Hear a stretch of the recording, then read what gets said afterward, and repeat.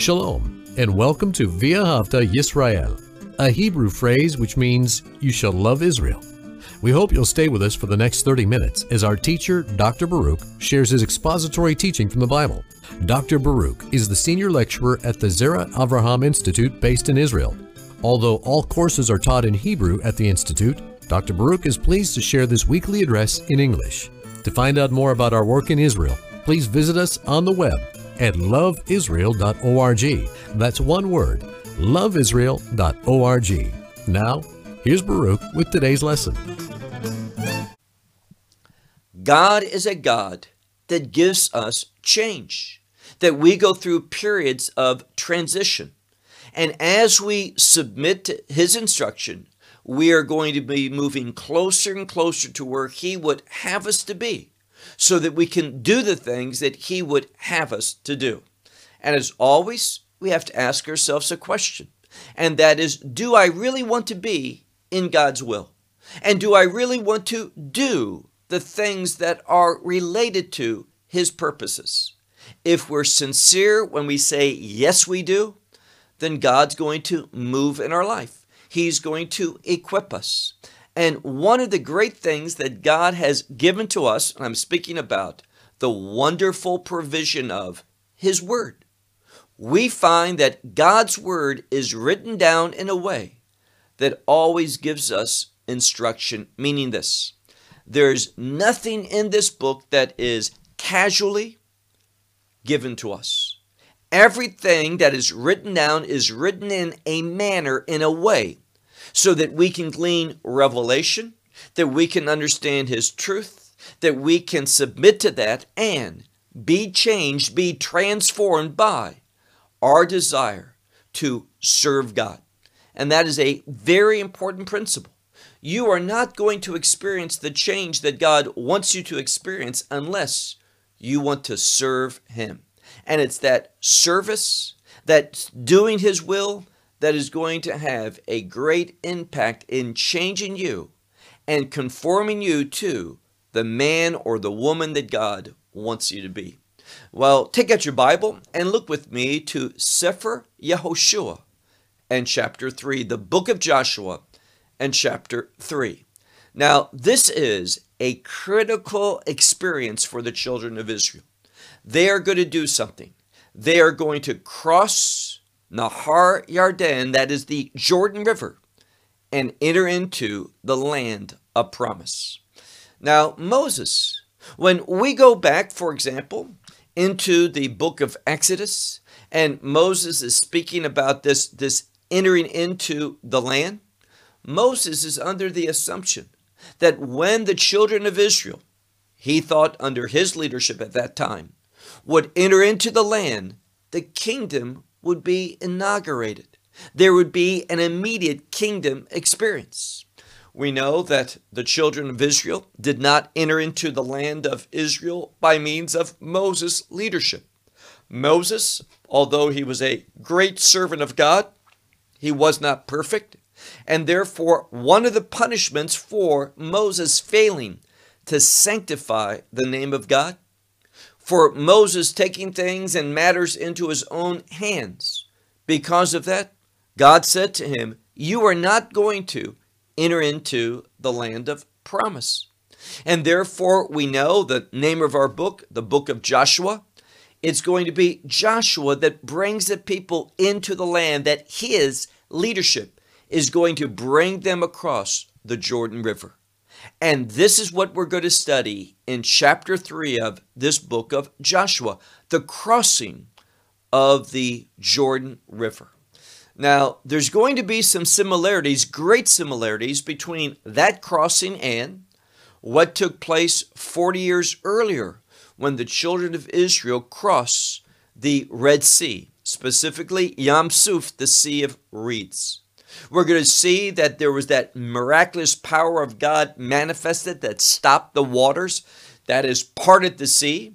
And now we're going to see that the Jordan River is going to be altered. It's going to as well stop in order that the children of Israel might cross the Jordan on dry land. And again, it's only God that stops rivers and does so miraculously. and then restores them back to his order. So what we're going to see with the children of Israel crossing the Jordan River, how they did it, who they were following, all of this has great significance. And if you miss out on what's emphasized here, you're not going to learn the principle that this chapter is really teaching us, emphasizing. And that is the significance of God's law, let's say it another way, that instrument that defines righteousness. It is a righteous reason why the children of Israel is entering to the promised land. They are following righteousness.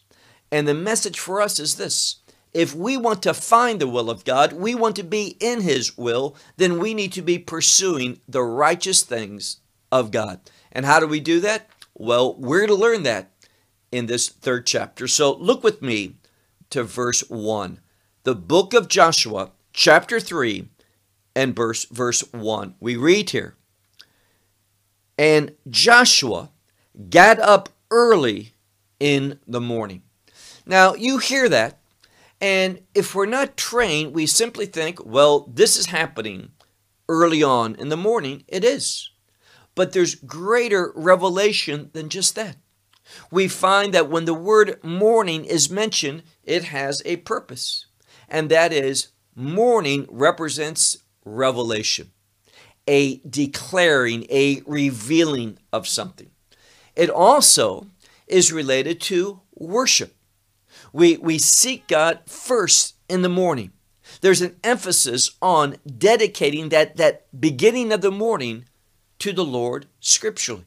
So we see that the children of Israel under Yehoshua's leadership, they are pursuing God. They want to worship God.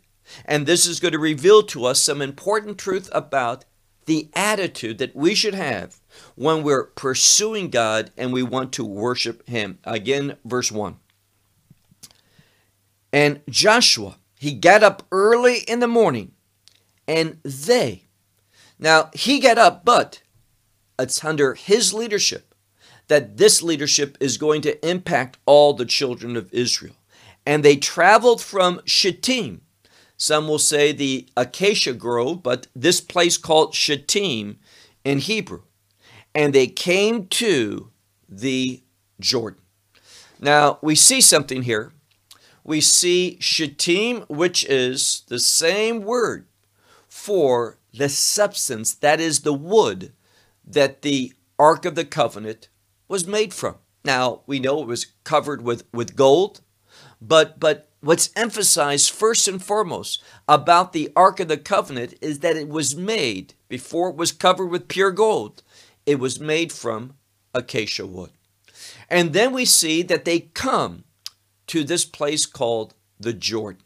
And that word Jordan, Yarden, comes from a Hebrew word which means to go down, and scholars tell us it has a connection to humility. Now, all of this is going to come together in a very significant way in a moment. So they traveled from Shittim, literally from the Shittim, this area, and they came to the Jordan. Him, meaning Joshua, and all the children of Israel. So when it says they traveled, the subject is Joshua. He's being emphasized, and all the children of Israel. And they came to the Jordan, but notice, it says, Vayalinu Sham. They lodged there. Now, it's a verb, but it's where we get the modern Hebrew word for a hotel. So they lodged there, they stayed there before they will cross. Now, they're there for a purpose. Nothing happens in the scripture by chance. So they do not immediately cross the Jordan River, but they lodge there. Why? Well, look now to verse 2. "And it came about at the end of 3 days."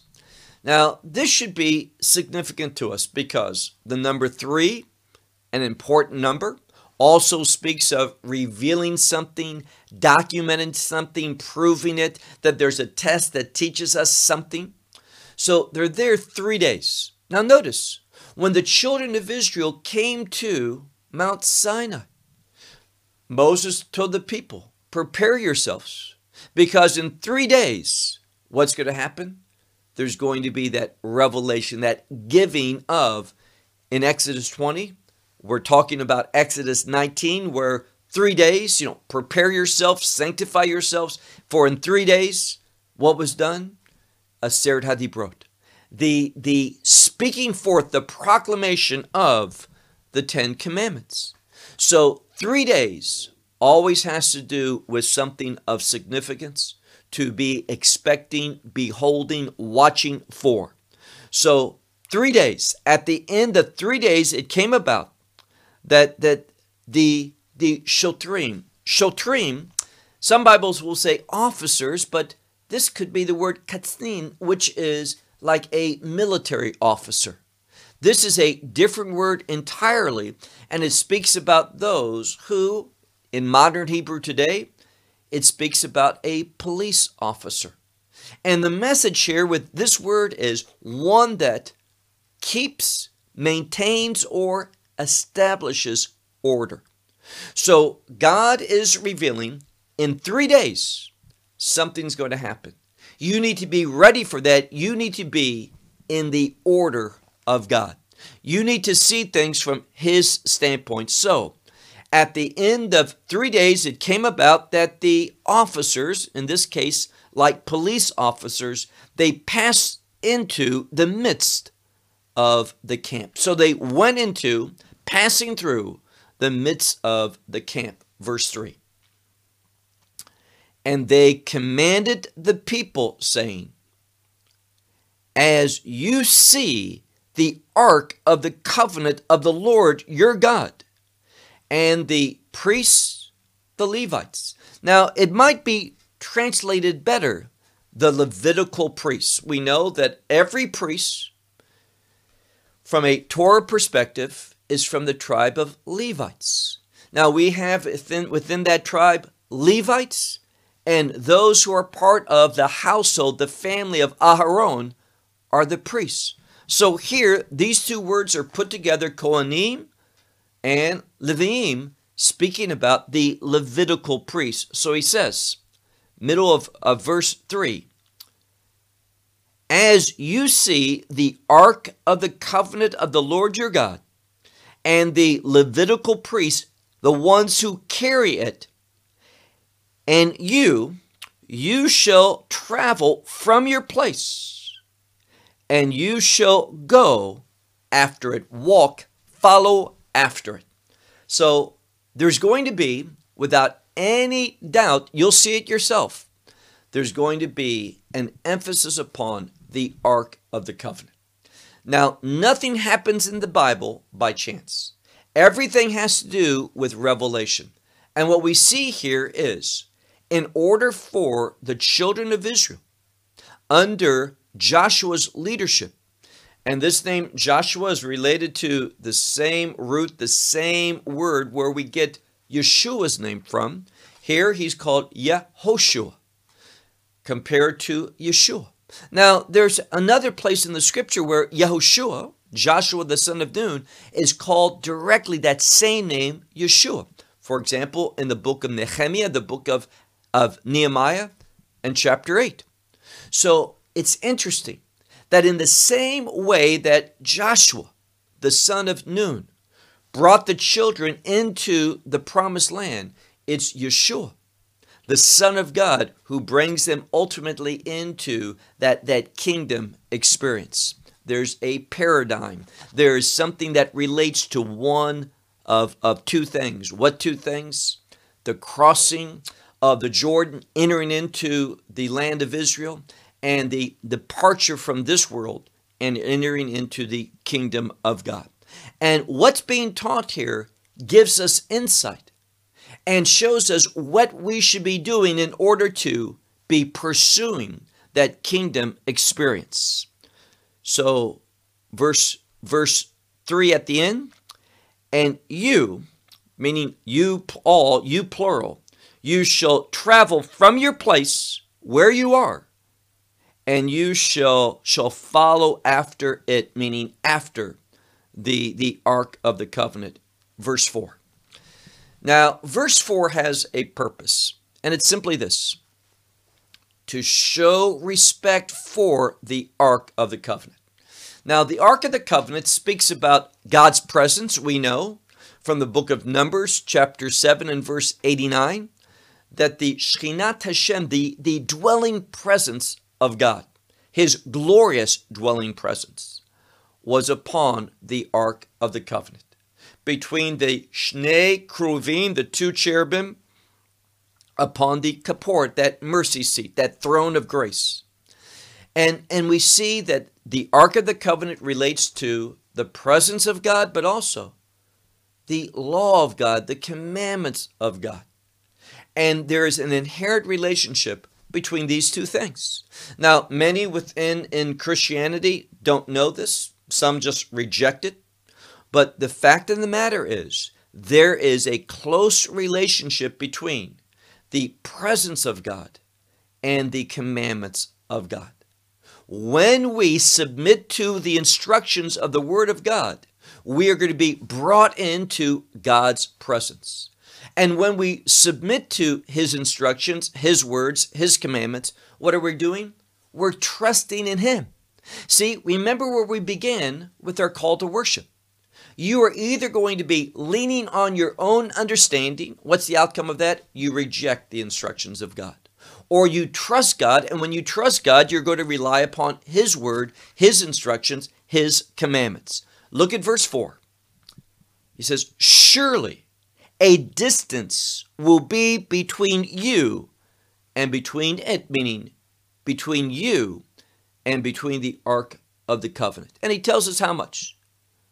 Approximately, or like 2,000 cubits in measurement. He says, do not go near unto it, on account of which, so show respect. Don't draw near to it. Keep that distance of respect, acknowledging the presence of God. Why?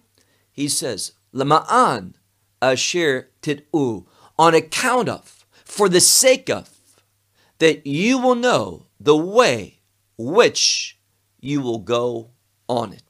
So if we're going to receive this revelation, and this is what this chapter is about, remember, 3 days, a number of revelation. In the morning, also emphasizing revelation. And what Yahushua is saying is this: you have a journey to make. You need to travel on the right way. And only when we follow this ark that represents the instructions of God, the presence of God, only when we're following it, showing respect, honoring it, then and only then you will know the way which you are to go on it. For you have not passed in this way yesterday or 3 days ago. Now this is an expression. When it says mitmo shilshom, it means you've never experienced this. You've never traveled this way before. Not only have you not traveled this way, but you haven't experienced such a journey. Now, what's being emphasized here is a newness. Now, the children of Israel are being led by the Ark of the Covenant. That is, they're following the presence of God. Let's say it a different way. They're following the instructions of God. And here's the takeaway for us. It is only when we submit to the instructions of God, then we're going to be brought into the presence of God. And it's only when we are concerned about righteousness, because the law defines righteousness. The law is not an instrument that makes me righteous, but the law teaches me what is righteous and what is unrighteous. And he says, you've never passed. That's the implication. Ki lo avartim baderek. For you have not passed in this way. Not yesterday or not 3 days ago, meaning you've never have. Verse 5. And Yahushua, he says to the people, very important, Tit Kadesh. Now, it's in the plural, so it would be titkadeshu, which means sanctify yourselves. What does that mean? Now, we're all familiar, we've all heard this term, sanctify yourselves. But how do we do that? Some people, well, you just pray. No, there's much more to it than that. Just praying is not going to produce sanctification in your life. Understand this word for sanctification, it has as its root the word kadosh, holy. So sanctifying, being sanctified, relates to holiness. And we've learned over and over and over that holiness relates to the purposes of God. So when he says sanctify yourselves, what he's saying is you be ready to do the purposes of God. Now, it's very simple. God's not bringing the children of Israel into the land of Israel, the promised land, for their purpose. He's bringing them in everything God has done, redeemed them, brought them out of Egypt. He's taught them for 40 years, do not trust in yourselves, but live a dependent life upon me. That's the message of those 40 years in the wilderness. And now those 40 years have been completed and it's time to cross over for righteousness, to live and do righteousness, which is seen only in the purposes of God. So he says, hit kadeshu, sanctify yourselves, for tomorrow the Lord will do in your midst niflaot, wondrous things. Now, I hope you see the progression. We submit to the instructions of God. That's what Yeshua is doing. He's telling the people what they must do in order that they have this transformation in their life. They leave the wilderness experience. God says, that's complete. Now you're supposed to cross over this Jordan meaning humility, in a humble way, cross over. When you are humble, you're going to not be relying upon your own understanding, but you are going to be trusting in God. That trusting in God, what do we learn? Brings us into the presence of God. And we're brought into the presence of God with the desire for righteousness and for fulfilling the purposes of God. And when we are committed to those things, God is going to work wonders. Where? He says here, for tomorrow the Lord will do wonders. And what's emphasized? Bekirbechem, in your midst. Verse 6. And Joshua said to the priests, saying, lift up the ark of the covenant and pass before the people. And they lifted up the ark of the covenant and they went before the people. So we see something. Why is that verse there? To teach us. God gives instructions and you're supposed to carry it out. We see that the priests are giving an example. They are taking the Ark of the Covenant. They are going in the midst of the people. Why? This shows that God wants to be among them. That God is teaching them about His purposes, His presence in their life, what it's all about. It is preparation for His visiting the people. It is preparation for them obeying Him. Now, there's a very important word that we see throughout Scripture. And it's 3 Hebrew letters, Pei, Kuf, and Dalet. And it speaks about, and there's many different ways this is translated, but it means God being in the situation, placing Himself there. In modern Hebrew, it's a word for depositing money in like a bank account.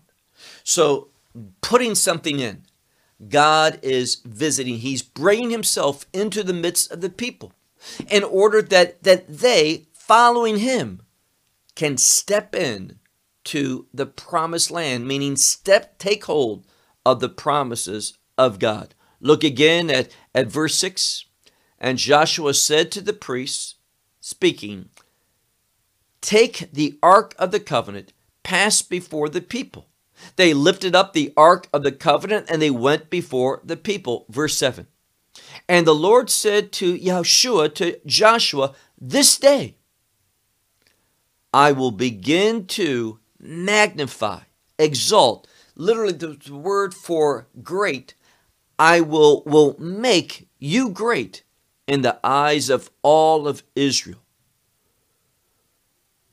whom they knew that they will know. The purpose is that they will know that just as I was with Moses, I will be with you.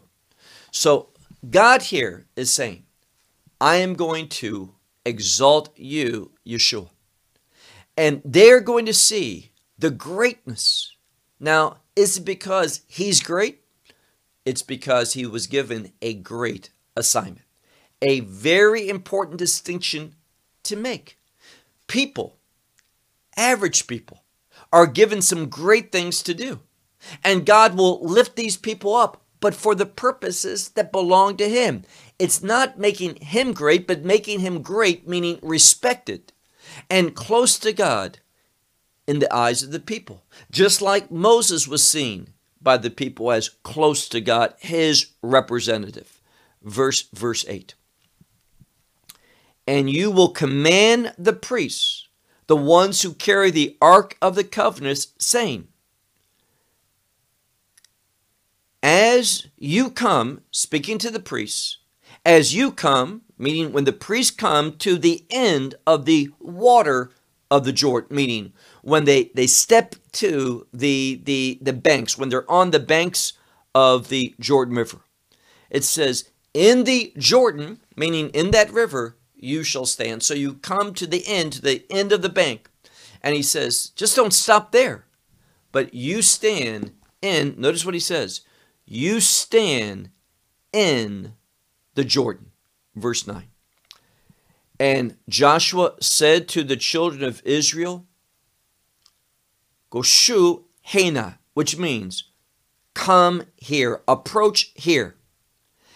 And they will hear the words of the Lord your God. Now notice, they will hear, it's all about revelation. They are going to themselves hear the word of God. So what's happening here? Well, God is taking this day, He's sanctifying it, meaning it's a day set apart for his purposes.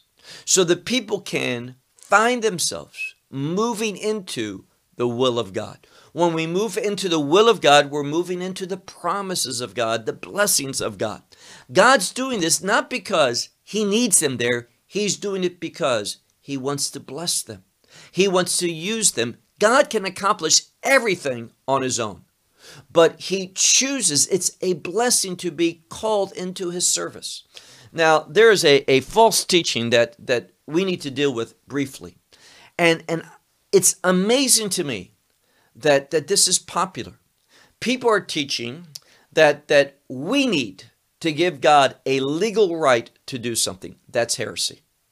Anyone who speaks about this legality of God being made legal to do something is speaking heresy. God does not need us whatsoever. We fully, totally need him. God does not need us to give him a legal right to do something. He is the sovereign God. He is the king. And therefore, us having to be used by God for God to accomplish something is heresy. God does not need us. God can do whatever he wants. And he wants to do that which is good, that which is holy, that which is righteous, that which manifests his character. So those who witness God's activity will respond by worshiping him. That is God's order. So he says, look again at verse 9. And Joshua said to the sons or the children of Israel, approach here, and you will hear the words of the Lord your God. Now, it could be they will hear or you will hear. Verse 10, and Yahushua said, in this you shall know that A living God, or we could say the living God, is in your midst. Now, what is God going to do? God is, and here's what's important. When we look at the language of the text, God is going to show the people his victory. God is going to take possession of the land for the children of Israel. Because if you look here, look carefully, verse 10, once more. Vayomer Yahushua bezot tid'un ki el chai bekerbechem. And Joshua said, with this you shall know that the living God is in your midst, when he will utterly or certainly take possession. That's a word of inheritance. So it can be to take possession of, to inherit, however you want to translate that, from before you. He's going to do it before you. And he's going to take possession before you, in your presence, of who? Of the Canaanites, the Hittites, the Hivites, the Perizzites, the Girgashites, the Amorites, and the Jebusites. Now, notice 7 nations are mentioned here. Why 7? Because 7 relates to purpose. God is moving to fulfill his purpose. And when the purposes of God are fulfilled, the people of God are blessed. Very important principle. When God's purposes are fulfilled, the people of God will be blessed. Therefore, if I want blessing in my life, it's not that I give God the legal right to do it, but rather I submit to his instructions. Submitting to his instructions, being humbled in the presence of God, brings me into the presence of God so that God will work his work in me, through me. This is what God's doing. Look at verse 11. Behold, now the Ark of the Covenant has been mentioned many, many times in chapter 3. But notice it's being emphasized, if we fail to comprehend that it's being emphasized, we see that word in verse 11, hine, behold. Behold the Ark of the Covenant, the Lord over all the earth, passes before you in the Jordan. Jordan relates to humility. God moves in your presence when you are humble before him. You cannot overestimate or emphasize the importance of humility in order to be drawn into the presence of God, to be used by God. In fact, if you're prideful, if you are selfish, if you want to exalt yourself, you will not be used by God. So he makes it very clear here. Look again at the text. He says in verse 11, behold the Ark of the Covenant, the Lord over all the earth. He passes, the construction of that is also a emphatic construction, over.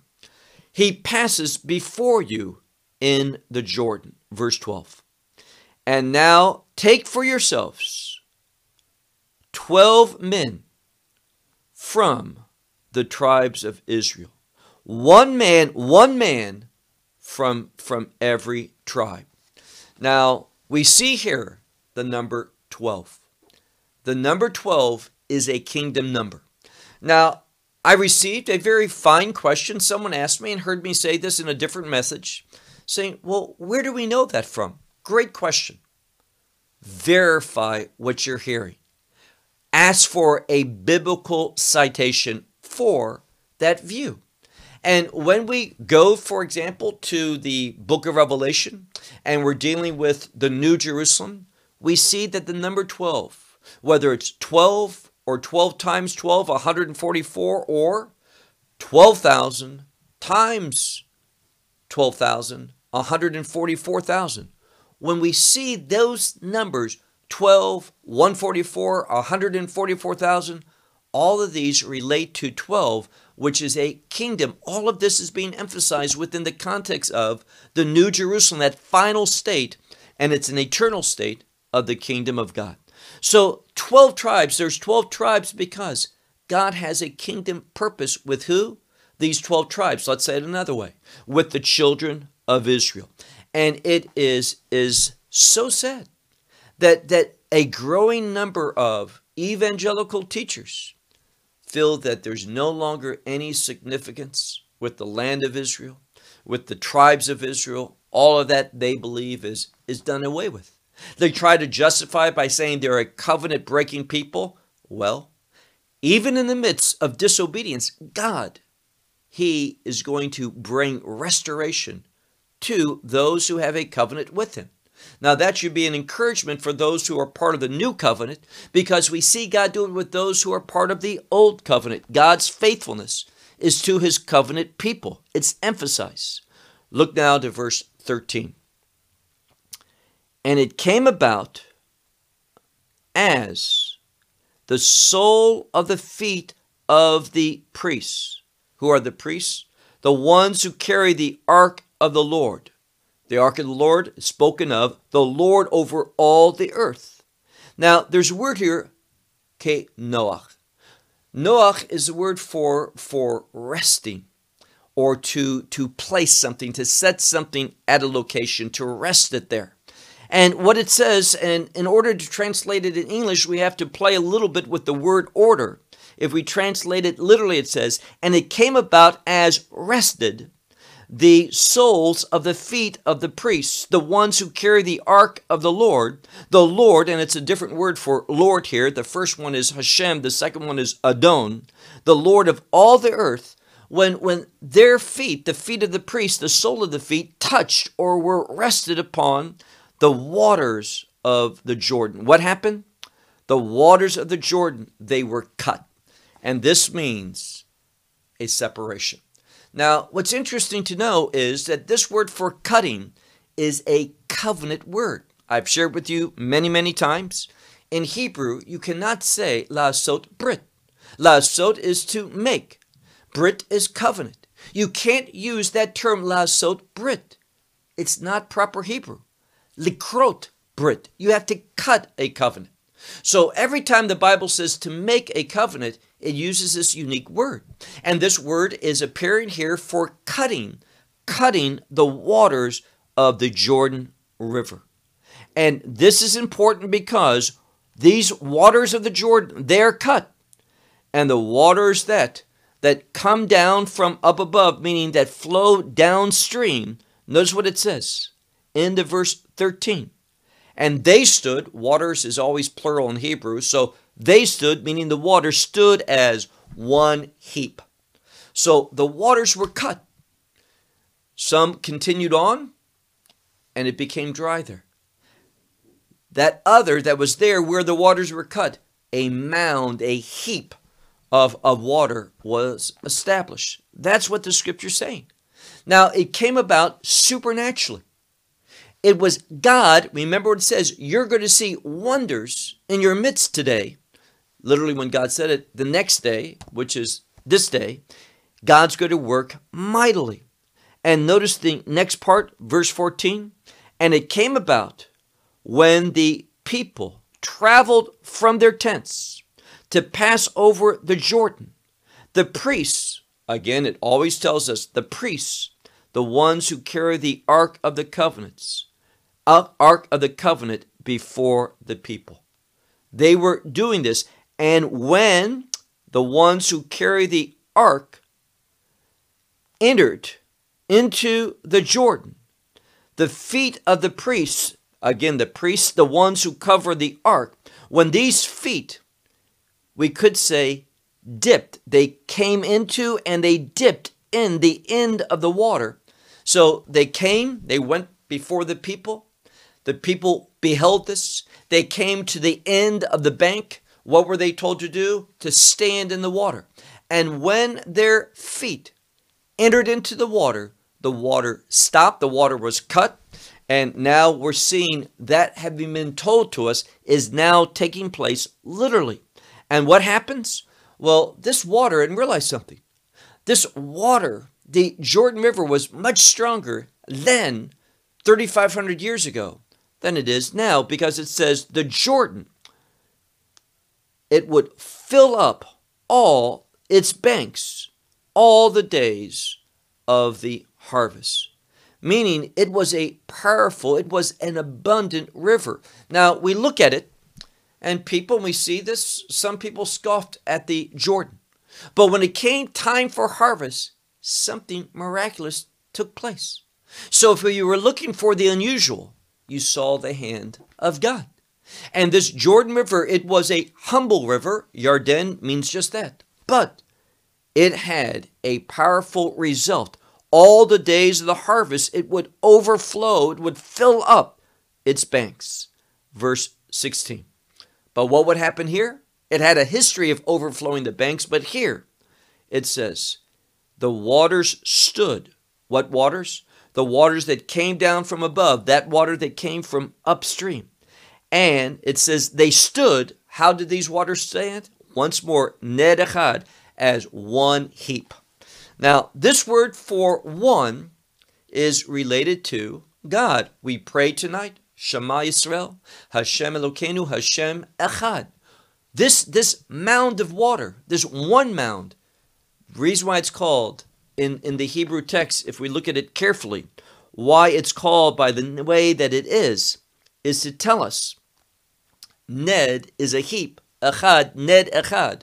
This belonged to God. God was the one who brought this about. And what happens? Well, we see here that this took place very far from Adam. This is a location. The city, which was from the side of Sartan. Now, here is another place. So these names are given Adam be Sartan. Why? In order to show where it actually took place. And it says, look at the second part of verse 16. This water that stood in one heap, that went down upon the sea of the Arava. This is the sea that's near the Yam HaMelach, the Dead Sea, although Yam HaMelach literally means the salt sea. And it says here that it stood literally, tamu, it came to an end. And what happens? Well, here we see that it stood at an end because it had been cut to do that, made to do that, put in this type of position. Verse 16 at the end, and the people passed through where before Jericho. Verse 17, our last verse. And the priests stood. Who are the priests? The ones, over and over we're told this, the ones who carry the ark of the covenant of the Lord. They stood how? Well, they were told to stand upon the water. They did, or stand in the water.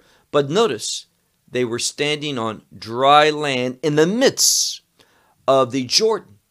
And then we have a word for being established, made firm. They were on, because they were submitting to the instructions of God, they were on solid ground, firm ground. And all of Israel passed through on this dry land until they came to the end. So in the same way that the water stopped, it had an end, the water remained this way until the end of all the nation. Now, what's important is this. The word here for nation is the word goy. And I've shared many times that prophetically, when God is pleased with Israel, he calls them goy. Now, that may be surprising for some because we think of a goy as Gentile, one who has no covenant relationship. But if we go back to the promise, and I'm speaking about the promise in the Abrahamic covenant, that God says he's going to make this nation, goy gadol, a great nation. And this word repeats in regard to Israel being called a goy. Why? When we submit to God's instructions, when we are pursuing righteousness. How do we pursue righteousness? By faith in the instructions of God. Let me say it another way. When we behave faithfully in obeying his commandments. And what happens? Well, this is going to bring us into becoming what God wants us to be. Israel is called to be goy gadol, a great nation.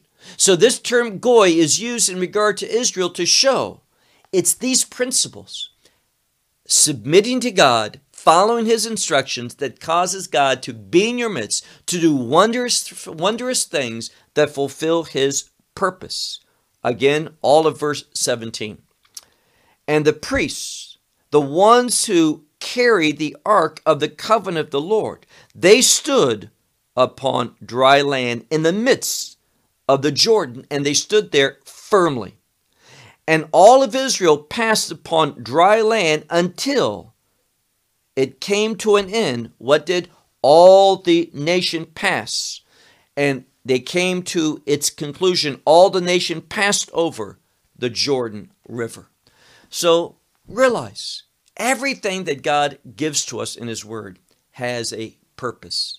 And this shows us that Israel comes into the will of God, into the promises of God, in order to become the people of God, because they were following God. How do they do that?